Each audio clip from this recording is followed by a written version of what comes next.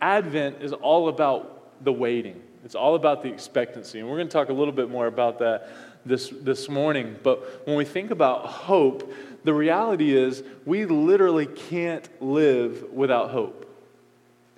We literally can't live without hope. And when you think of all the other religions, when you think of other religions and things like that, the thing that separates Christianity apart is our hope.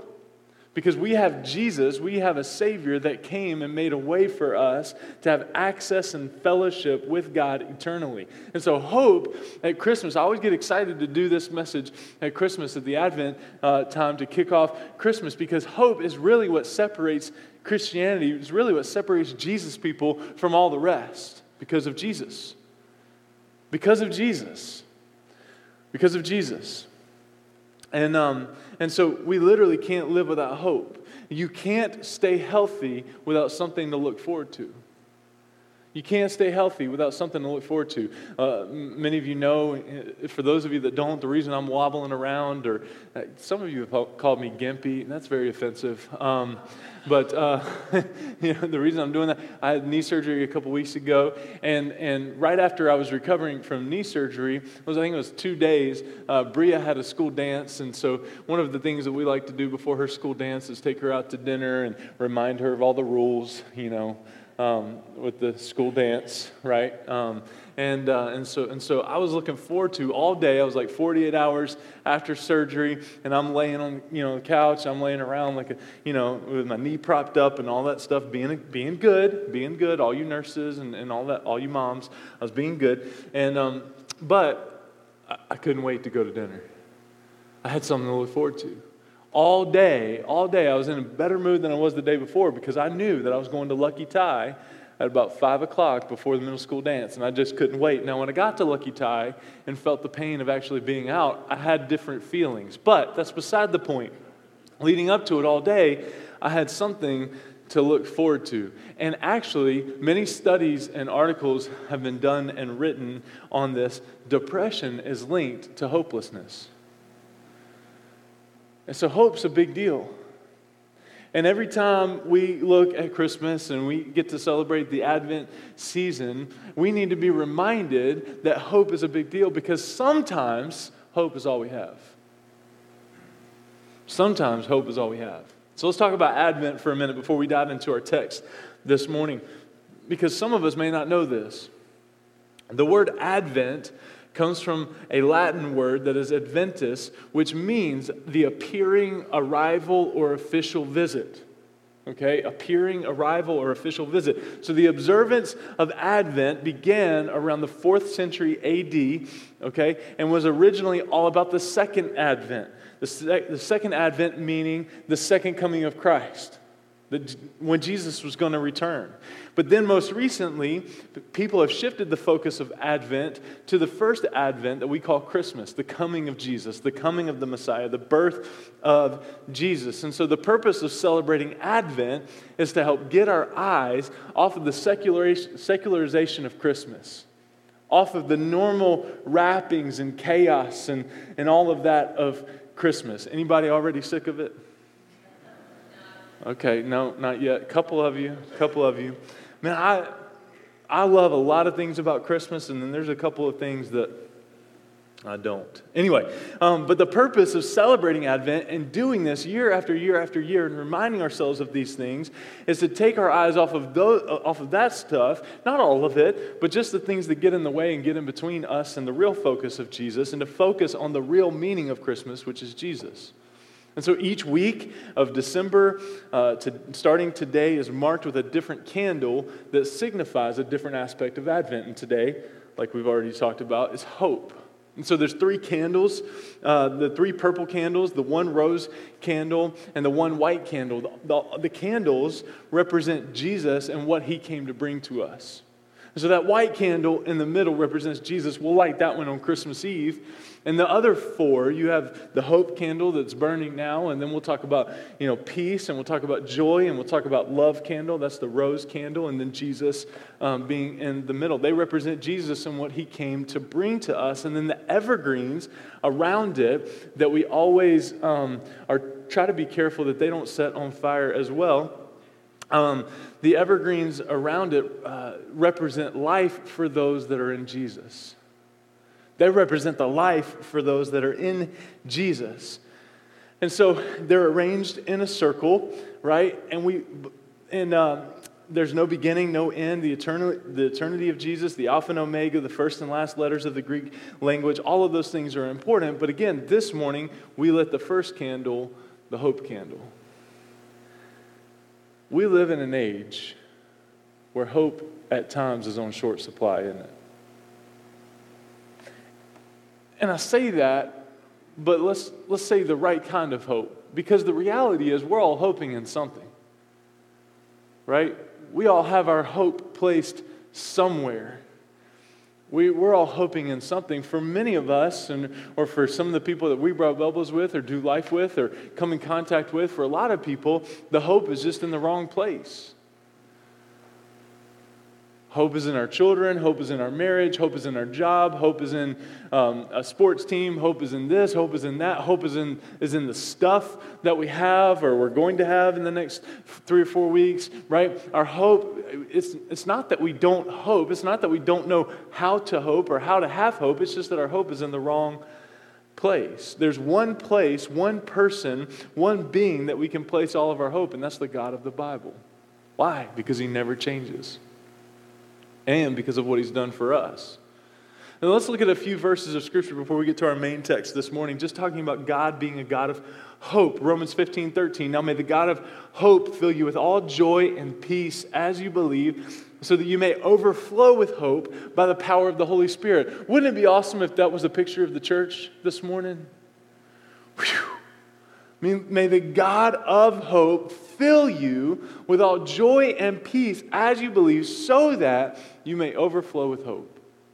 So that you may overflow with hope. So there would be enough hope in the right place to go around. Look at Psalm 33. It'll be on your screen. We wait for the Lord. He is our help and our shield. For our hearts rejoice in Him because we trust in His holy name. May your faithful love rest on us, Lord, for we put our hope in You. And then lastly, Isaiah chapter 40, verse 31, but those who hope in the Lord will renew their strength. They will soar on wings like eagles. They will run and not become weary. They will walk and not faint. The text we're going to look at this morning actually comes from Isaiah chapter 40. We're going to look at verses 1 through 5. It's a big transition point in the long book of Isaiah. We're going to talk about that in just a moment, but I want to read it before we go any further. And Isaiah says this in Isaiah chapter 40, starting in verse 1, Comfort, comfort my people, says your God. Speak tenderly to Jerusalem and cry to her that her warfare is ended, that her iniquity is pardoned, that she has received from the Lord's hand double for all her sins.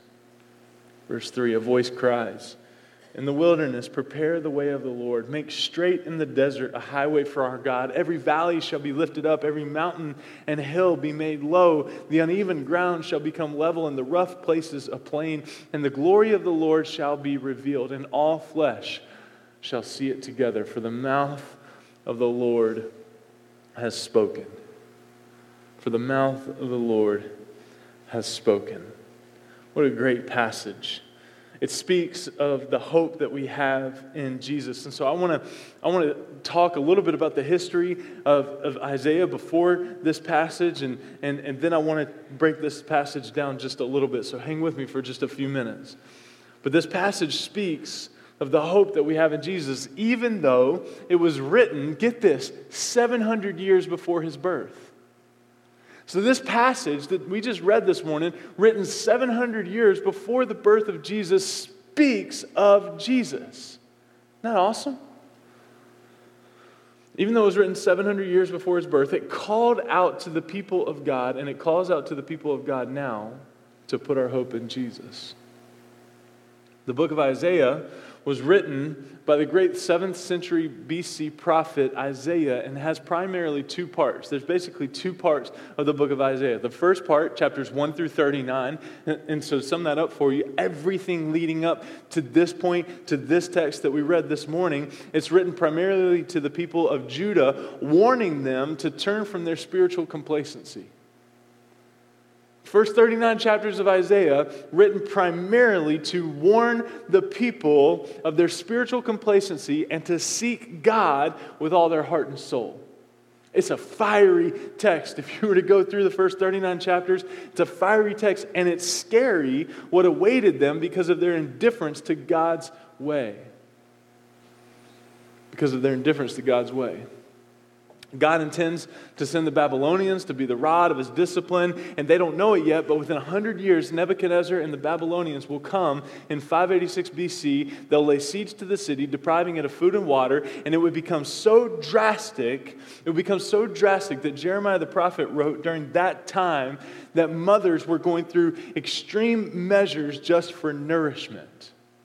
The Babylonians would tear down the walls. They'd tear down the precious temple that was built by Solomon 400 years before. They would completely sack the city. They'd take it out. Then the survivors would be carted off into captivity for 70 years. I hope you see that this was not a very pretty picture. There was not a lot of hope in this situation in the first 39 chapters of the book of Isaiah. But now, in chapter 40, Isaiah shifts his focus from the next 200 years to a time in the future that would be a picture painted with colors of hope and optimism. He encourages the people of God to live rightly despite the present and future difficulties. I want you to hear that again. He encouraged the people of God to live rightly despite the present and future difficulties. He's infusing hope into their hearts that there will come a day when all will not be so bleak. And that's what the prophet Isaiah is doing here in this text. Comfort my people, says your God. Speak tenderly to Jerusalem. Cry to her that her warfare is ended, her iniquity is pardoned, that she has received from the Lord's hand double for all her sins. And I think there's three things about hope that we need to point out here from this text. And the first one is this: our hope is in this comfort. Our hope is in the comfort that God gives, that God brings. Comfort my people, says your God. Comfort my people, says your God. God wanted his people to know that despite the pain and suffering they were going through and would go through, he hadn't abandoned them. And I believe that God wants us to know today, because let's be honest about something for just a moment. Let's be honest about something for just a moment. We said this in the first service. I think it bears repeating in this service. Christmas is not always an exciting time for families. Christmas is not always a time of rejoicing. It's not always a time where we feel like celebrating or anticipating or waiting with expectancy for this Jesus, right? Because of something that's maybe happened in the last year or the last couple of years. Maybe this is the first Christmas you're going to spend without that loved one. I'll never forget a couple of years ago, standing up here at Advent and preaching the first hope message of Advent after my father had passed in June. I didn't feel like hoping. I didn't even feel like having joy. It was going to be the first Christmas without my dad. That's a struggle. But no matter where you're at, no matter where you're sitting, no matter what you're going through, no matter what's happened over the last year or 5 years or 10 years, maybe you're still dealing with that. God says, hey, I'm not going to leave you. I'm not going to abandon you. Comfort my people, says the Lord. Comfort my people, says the Lord. And so this Christmas may be looking different for you. This season may look different than it's ever looked for you. But the hope hasn't changed. The hope never changes. And what Isaiah is writing here, what God wanted his people to know, is that in the midst of the pain, in the midst of everything, in the midst of it all, he had not abandoned them, and the promise was that he would comfort them. Now I want you to see this, and this is going to be a little bit hard. You may have never heard this before if you're new or recent with us, but we got to go here. In this case, the pain and suffering was a direct result of their disobedience. The pain and suffering that these people were dealing with and were working through. And I wish we had time to go back and do an in-depth study of the first 39 chapters of Isaiah so that we could really see what had led up to this point. But the pain and suffering that they were going through was a direct result of their disobedience. And it could be, notice the word could, it could be that the pain and suffering you're going through right now is a direct result of you choosing your way instead of God's way. Now, before you jump to conclusions, but how could a loving God do, before you go there, hear me out. But if you're a child of God, even in the midst of disciplinary action, you can run to God for comfort. As a parent, how many parents in the room? Yeah, okay, I see those hands. Amen. Glad you're here. There's hope. There's hope. As a parent, we know that at times our love for our children prompts us to discipline our children, doesn't it?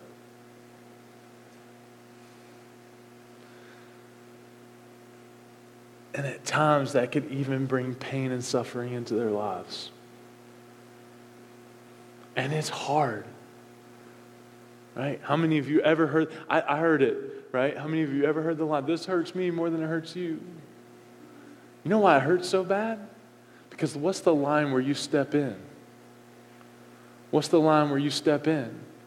And you say, okay, it's time for me to offer a hand. The other night, we have these bins, and I recognize that some of you are dealing with much bigger things, but you'll get the picture here. We have these bins of toys in our house, and you know the bins I'm talking about, the ones that usually the contents within the bins aren't the things that get played with, but the bins get grabbed and pulled away from the shelf, and then they just flip them right upside down. And some of you parents know the sound of all of the contents of that bin hitting the floor. You can hear it anywhere in the house. You can even hear it like at Hannaford. 5-6 miles down the road, you just hear, and you're like, oh, no, not again. That's the 17th time today. Well, we've got about 4 or 5 of those bins. I don't know why. We shouldn't. But Ezra, our 4-year-old, was having fun the other night, and he decided to make a train out of those bins. But the thing about the train was it couldn't have anything inside the cars. And so they all had to be emptied on the floor in another location. And so we were crying, and we were over in a corner, and And anyway, he was creating this train, and it was past bedtime. So we're trying to get the kids to go to bed. And Ezra had this bright idea to come out, and he decided he wanted to stand on the train and be the conductor. And so these things aren't very strong. They're very flimsy. But he decided that it would be a good idea if he stood on both sides of one of these bins and conducted the train. And I told him before he stepped up there, hey, buddy, that's not going to be a good idea. You should really, really think about going to bed. I didn't say it that nicely. You need to go to bed, kid, right? But as I was getting him something so that he could go to bed and all that, he didn't listen, shocker, stood on both sides of that bin, and before I knew it, I turned around, and his bottom, that's acceptable to say, right, had gone right down into the bin, and his legs are outside of the bin dangling, and his arms are dangling, and he's all like in this thing. And he says this, he says, a little help here?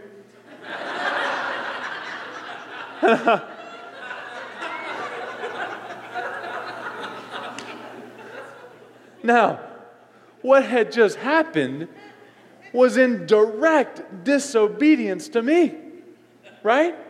I mean, I had said, hey, buddy, not a good idea. You need to go to bed. It's past bedtime. Oh, forget that, Dad. This is going to be awesome, right? Standing on the edge of the thing, right down in there, little help here. Now, I laughed. I laughed at his suffering, right? Because he hadn't listened to me, right? If he'd have listened to me, he wouldn't have been stuck in the predicament that he was in. And so I let him stay there for a half hour. It was only probably about 25 minutes. Don't get too excited. No, I got him out of there, but it was so, I wanted to just leave him in there and say, yep, found your bed for tonight. Good night, buddy. I hope you sleep well, because it's frustrating because it was in direct disobedience to me. It was really funny because the situation he found himself in, right? And it's like, how long do I leave him there? And Kristen's like, you got to get him out. I'm like, no, but he didn't listen. But you get the picture. You get the picture. And we don't do these things as parents, right? Because we hate our kids. That's not the case. That's not the case. That's not the case. But we do it because we love them. And so Ezra and I had a conversation, I think it was Friday night, about, hey, when Daddy tells you not to do something, probably a good idea if you don't do it, right? And he's like, yeah, Daddy, but that was fun. So we'll keep working on that one. But you get the picture.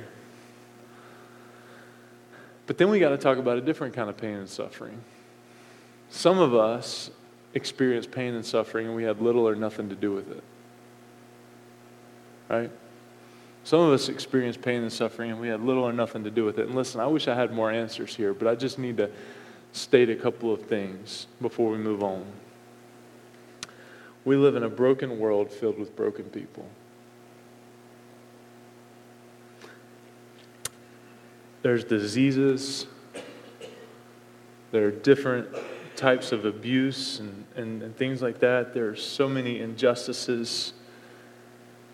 And I get asked about this stuff quite often, and I'll be honest with you. I said a couple minutes ago, how could a loving God allow this? I dealt with that very early in my ministry. The first funeral that I ever did was for a baby that was supposed to be born the next day. I had a wedding to do on that same day. That was the funeral. And the funeral was in the morning, and as I stood on a platform in North Carolina and looked down at this little casket, this little pink, precious casket for this baby named Kathleen, I'll be honest with you, there were a lot of questions that I had for God in that moment.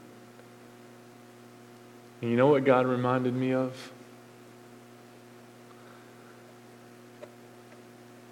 A verse in Isaiah chapter 55. That His thoughts are not my thoughts. His ways are not my ways. As high as the heavens are above the earth are His thoughts than my thoughts. And it was like God whispered to me, hey, Travis, you're not going to understand everything this side of heaven. And that's okay. We're not going to understand everything, all the injustices, all the different abuse that we see happen on a day-to-day basis, all the disease that happens. We're not meant to understand those things. We're not meant to understand the why behind all of those things this side of heaven.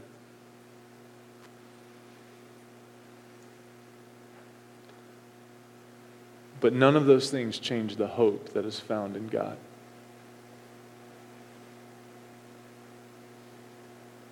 He's constant. And the hope that we have in Him because of His Son Jesus, which we're going to talk about in just a couple minutes, because of the hope that we have in Him, we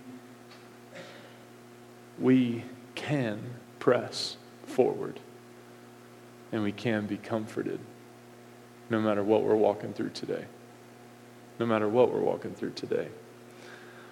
2 Corinthians chapter 1, Paul puts it this way, blessed be the God and Father of our Lord Jesus Christ, the Father of mercies and the God of all comfort. He comforts us in our affliction so that we might be able to comfort those who are in any kind of affliction through the comfort we ourselves receive from God. For as the sufferings of Jesus, for the sufferings of Christ overflow to us, so also Christ, our comfort, overflows. He's the God of all comfort. He's a God of all comfort. Number 2, so our hope is in His comfort. Our hope is in His preparation. Our hope is in His preparation. If you look at verses 3 and 4, there a voice cries in the wilderness, prepare the way of the Lord. I can't help it. I can't help it. But you know what I picture here? Like in Aladdin. Okay, the new Aladdin just came out, but Prince Ali, he's coming through the town, and you got Will Smith that's singing and making all the preparations, and they got the monkeys okay, never mind. Anyway, some of you are with me, some of you aren't. That's okay. But you see here in the wilderness, prepare the way of the Lord, make straight in the desert a highway for our God. Every valley should be lifted up, every mountain and hill be made low. The uneven ground shall become level, and the rough places a plain. There are two types of preparation that we see here. Two types of preparation. The first type of preparation is by God's people. Isaiah is calling out to God's people, hey, listen up, prepare a way for Jesus. Jesus is coming. God is coming. God in the flesh is coming. And this is such a big deal that John the Baptist even quoted this verse when he announced the beginning of Jesus' earthly ministry in Matthew chapter 3. He says, in those days, John the Baptist came preaching in the wilderness of Judea and saying, repent because the kingdom of heaven has come. For he is the one spoken of through the prophet Isaiah, who said, a voice of one crying out in the wilderness, prepare the way for the Lord, make his paths straight. Now, why was this important?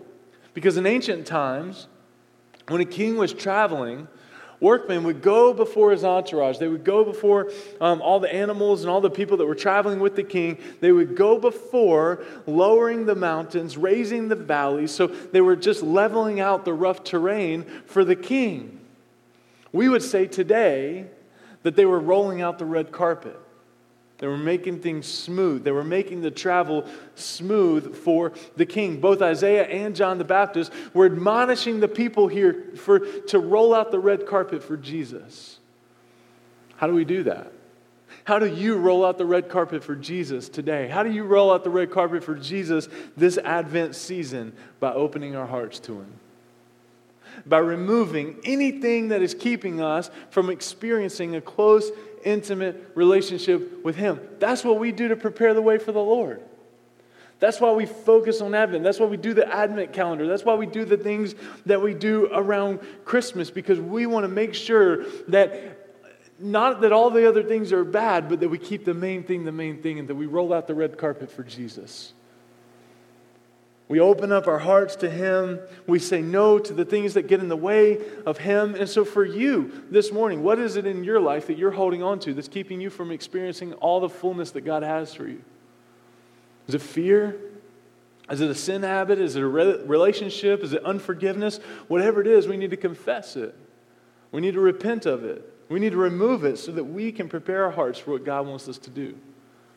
So the first type of preparation was by God's people. The second type of preparation was by God Himself. Look again at verse 4. Every valley shall be lifted up. Every mountain and hill be made low. The uneven ground shall become level, and the rough places a plain. I want you to see here the absolutes. Only God could make a promise like that. And eventually, God prepared the way for the Israelites to return to Jerusalem after their captivity. Ultimately, He became one of us. Jesus became flesh to prepare the way to make us right with God. John 14:6, I'm the way, the truth, and the life. No one comes to the Father except through me. And Jesus continues to be the great deliverer, the great preparer. And so my question for you this morning, what wilderness do you find yourself in? What desert are you in that's leaving you parched and empty? What valley do you need to be lifted up out of? A few chapters later in the book of Isaiah, he states this, do not remember past events. Pay no attention to the things of old. I'm about to do something new. Even now it's coming. Do you see it? Indeed, I will make a way in the wilderness, rivers in the desert. And for some of us this morning, that's probably a verse we ought to claim for the next few weeks, that God will make a way in the wilderness for us. So our hope is in His comfort. Our hope is in His preparation, that He's prepared the way. He's rolling out the red carpet. We ought to roll out the red carpet too. And the last one, our hope is in His presence. You look at verse 5, and the glory of the Lord shall be revealed, and all flesh shall see it together, for the mouth of the Lord has spoken. The glorious one would appear. All of humanity will see it. This is the language of the incarnation of God. God in the flesh. Jesus the Messiah, the promised one, the chosen one. Philippians chapter 2, that Jesus stepped out of heaven and he humbled himself to make himself nothing. On Christmas, we make much of the name Emmanuel, which means what? God with us. God with us. And he shall be called Emmanuel. God with us. Jesus came that we could experience the presence of God. That is the source of our hope. That's the source of our hope. There's not a more important realization. There's not a more important promise for us when we're struggling with adversity, when we're struggling with discouragement, when we're struggling with fear, than God with us. Than the fact that God is with us. As we close this morning, I was reading this past week, and hear me out on this. Over 62% of people say that they shop this time of year just to make themselves feel better. Now, if that's you this morning, listen, don't shop to make yourself feel better. Just shop for me. Okay? And I'll fix that. Let me help you with that, okay? Let me help you with that. I'm not picky.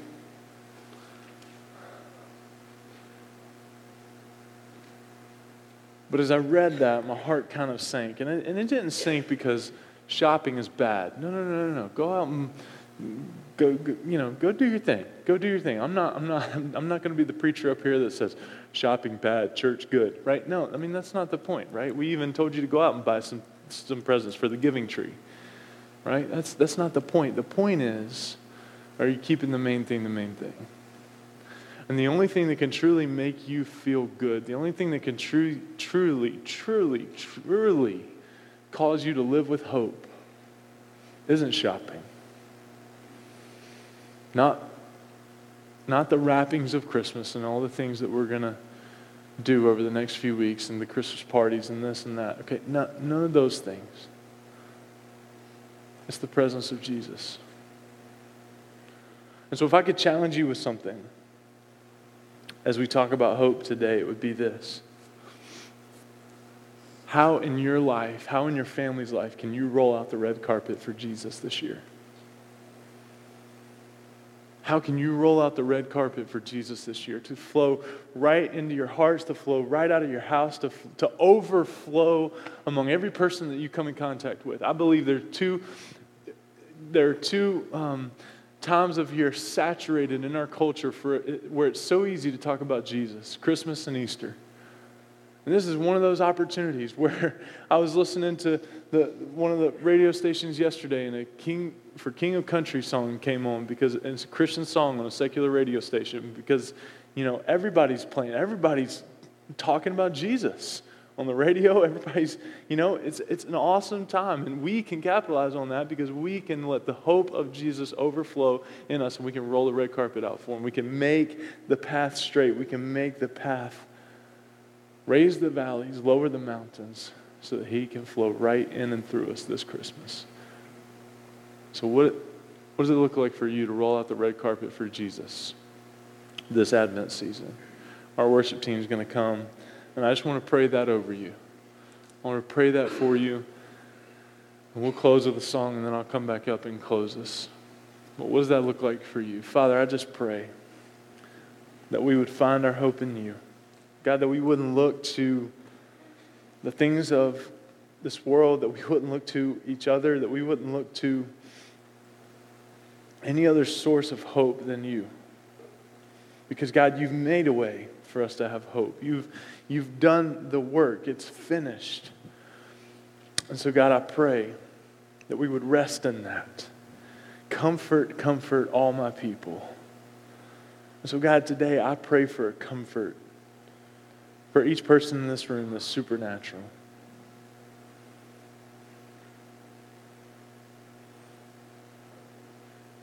And God, I just pray that we would rest in your presence during this season.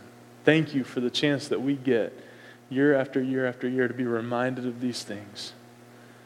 And I pray that it doesn't become old to us. I pray that it doesn't become routine for us to just walk through the next few weeks, but that, God, we would experience your hope, that we would experience hope in you fresh and anew today and this week, and that it would overflow into every person that we come in contact with. In Jesus' name we pray.